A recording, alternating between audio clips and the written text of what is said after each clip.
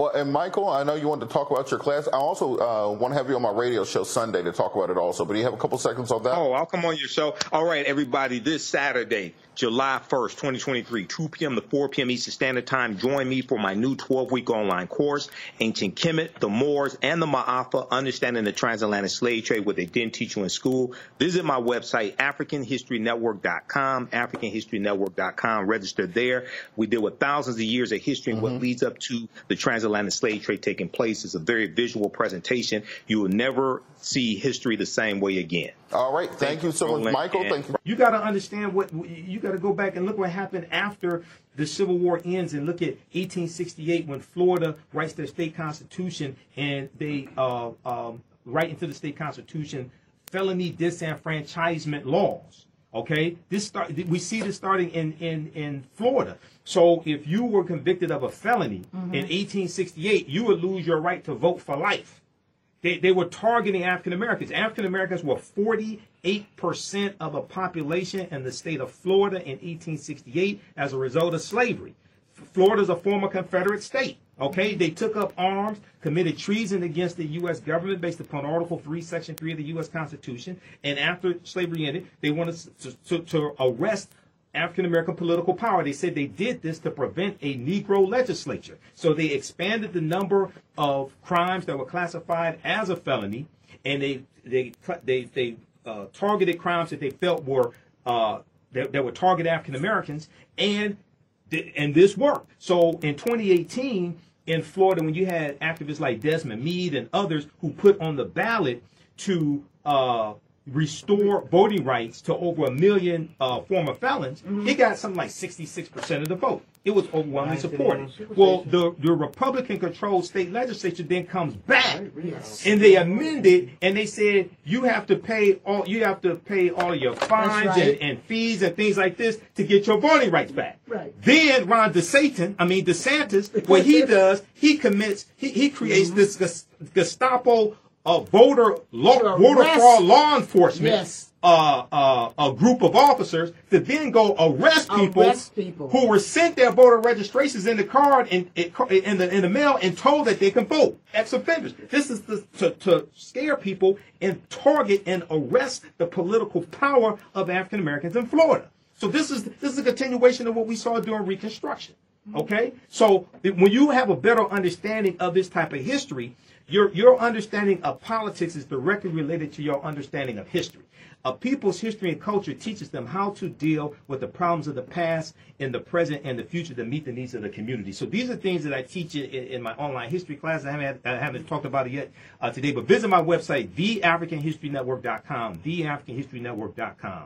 I teach 2 powerful 12-week online classes, one on Saturday, Ancient Kemet, one of the original names for Egypt, Ancient Kemet, the Moors, and the Ma'afa, Understanding the Transatlantic Slave Trade, what they didn't teach you in school. That class just started up last week.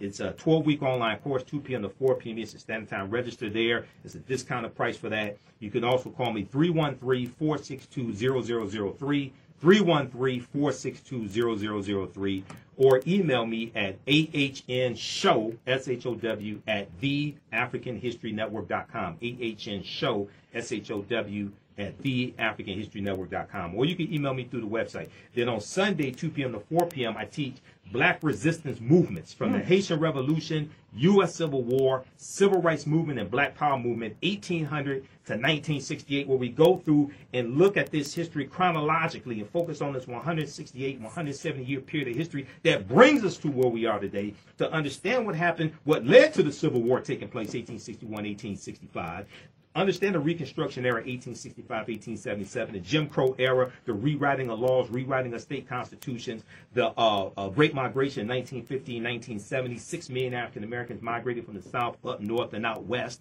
and then which totally changed this country. World War I, World War II, Civil Rights Movement, and Black Power Movement, to understand how we got to where we are today, to understand where we need to go from here. So visit our website, theafricanhistorynetwork.com. I do a PowerPoint presentation. We have book references, articles, video clips. Everything is very visual, and the content is PG-13, so you can use this with your youth as well. I've been studying history 31 years. I'm a historian. I put together the curriculum for both of these classes, and understand the transatlantic slave trade. I've been teaching that on and off since 2017. And Also, email us, because I'll respond to all emails. We'll get you registered today. AHN Show, SHOW, at theafricanhistorynetwork.com. AHN Show, SHOW, at theafricanhistorynetwork.com. And when you go to my website, we have video clips, like previews of the class. You've never seen anything like this before. The amount of history that we deal with, there's about 80 to 100 articles that we deal with in the first class.